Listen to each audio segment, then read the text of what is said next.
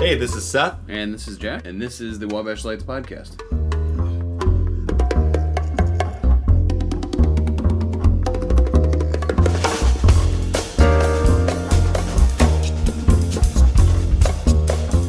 We take a lot of time in between every podcast, so it's easy to forget how many we've done and what we talked about.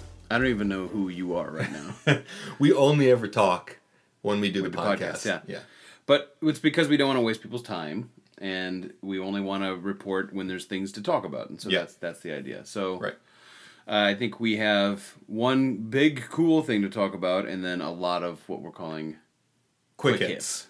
One headline, and then a couple of quick hits updates. Yeah, the headline news is that on December 7th, we are having a fundraiser, a gala, at the Palmer House Hilton in the Red Lacquer Room. Red Lacquer Room of the Hilton on December 7th, which is a Wednesday, I believe. It is. And we're pretty excited because the lights are right outside the Palmer House Hilton, and we've been working with them for a while, and they're really excited, and so it's a cool partnership that we're looking forward to kind of taking advantage of, I guess, there, and trying to raise some money for this project. If you're listening to this, you are invited. If you're listening to this, you're invited, and thank you once again for listening. Okay, headline news, over.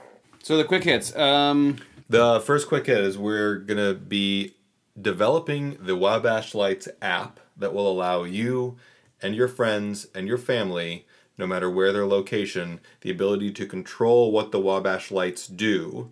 And we are actually going to be mocking up a full-scale model of the beta test. So this is the 12 feet of light that we have up on Wabash currently.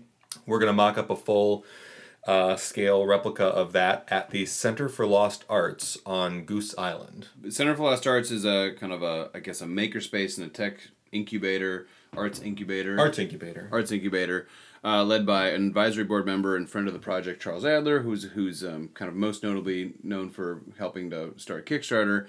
And this is kind of his initiative, and he's invited us to have some space there and to put the lights there as we kind of monkey around and do this app development. So that's super cool, and you can now, in a couple months, you'll be able to see the Wabash Lights on Wabash, or you'll be able to see this other thing that we're creating and actually get to mess around with the app in the fall and winter at Center for Lost Arts on Goose Island. So super exciting.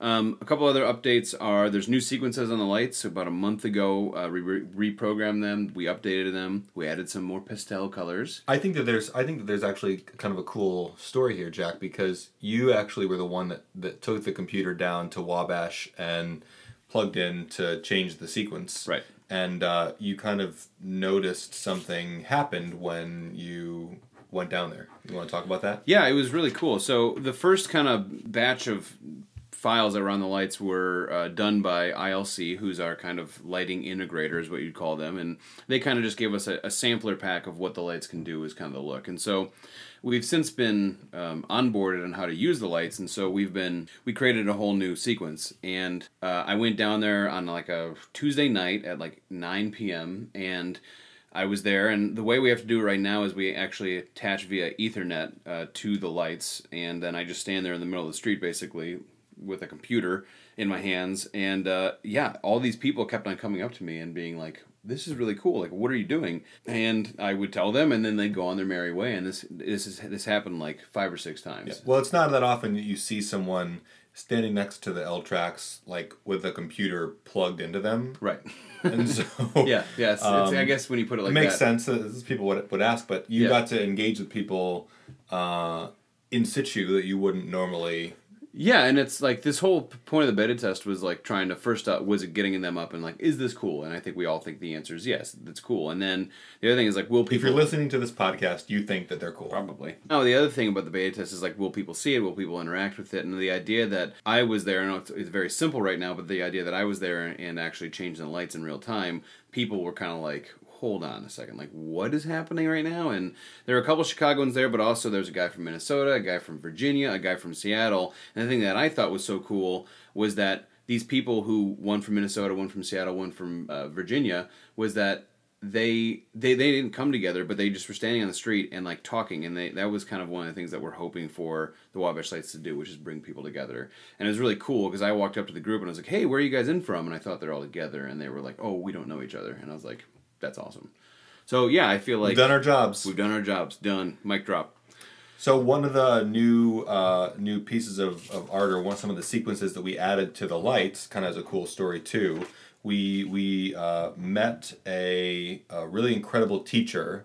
Her name is Teresa McGee, and she approached us about educational components of the Wabash Lights, and she teaches 8th grade students digital media. She's an art teacher, but she focuses on digital arts. And she had her students create sequences that could play on the lights. And right now, her students' work is up and running on the lights, and so that's kind of exciting. One of the things that we wanted to do while the beta test was up was be able to continually show Chicago that we can use these lights as a way to tell stories, as a way to exhibit art. And I think this has been one of the more successful partnerships that we've had thus far, and I think it's going to continue to pay off for us. Another partnership that we have that's kind of cool right now is Threadless, which is that we were able to work with Threadless, which is this great Chicago-based t-shirt company, and they're kind of mostly known for kind of cool kind of alt t-shirts where people design them and you turn it in, but they've kind of changed, and they now are this kind of marketplace, I think is what they consider themselves. Yeah, they've created a platform for artists to be able to not only put their work on t-shirts, but create a store and sell those t-shirts themselves. So they hooked us up with a store, and then they connected us with a couple of kind of like their better artists, or maybe not better, but people I think that they thought would be a good fit for the project. Yep. And they created a bunch of t-shirts, and so if you go to our website now, you can, through the Threadless store, you can buy these like kind of cool t-shirts. And when we did the Kickstarter, we had a couple of t-shirts that we made, but now I think we've doubled or tripled the amount of t-shirt offerings there, and some of them, Rebecca, my wife, bought the sweatshirt, and she's like, she wears it all the time. She loves it. Another quick hit is in July we got a chance. We've kind of started a partnership with Philips, which is great because they're the people who make the lights that are on the Wabash Lights. And so in July we went out to Manchester, Massachusetts. Thank you. And went to kind of like the Brain Trust and met all of like the people at Philips Lighting and talked to them about hardware and software and all this stuff, and kind of walked through some of the other projects that they've worked on. And it's kind of the beginning of a really cool and exciting partnership for this. It was more of like a boring but important kind of meeting. There's not a whole lot to talk about outside of us. We met and we talked through kind of like lighting stuff. Yeah, Philips is as excited about the project as we are, and great to just get to know that team more. We're going to be working more closely with them as this thing comes to fruition.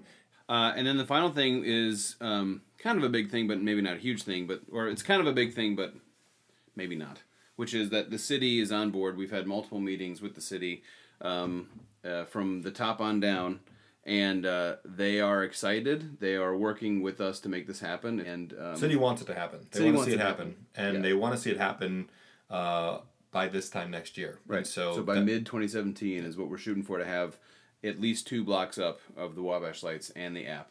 Audible gulp sound, yeah. And so that's why we're doing the fundraiser on the 7th of December, and that's also why we are looking for an intern. Yeah, we got a lot of work. Lots of work. So the work that we have is kind of more than we can handle, and so we need an intern.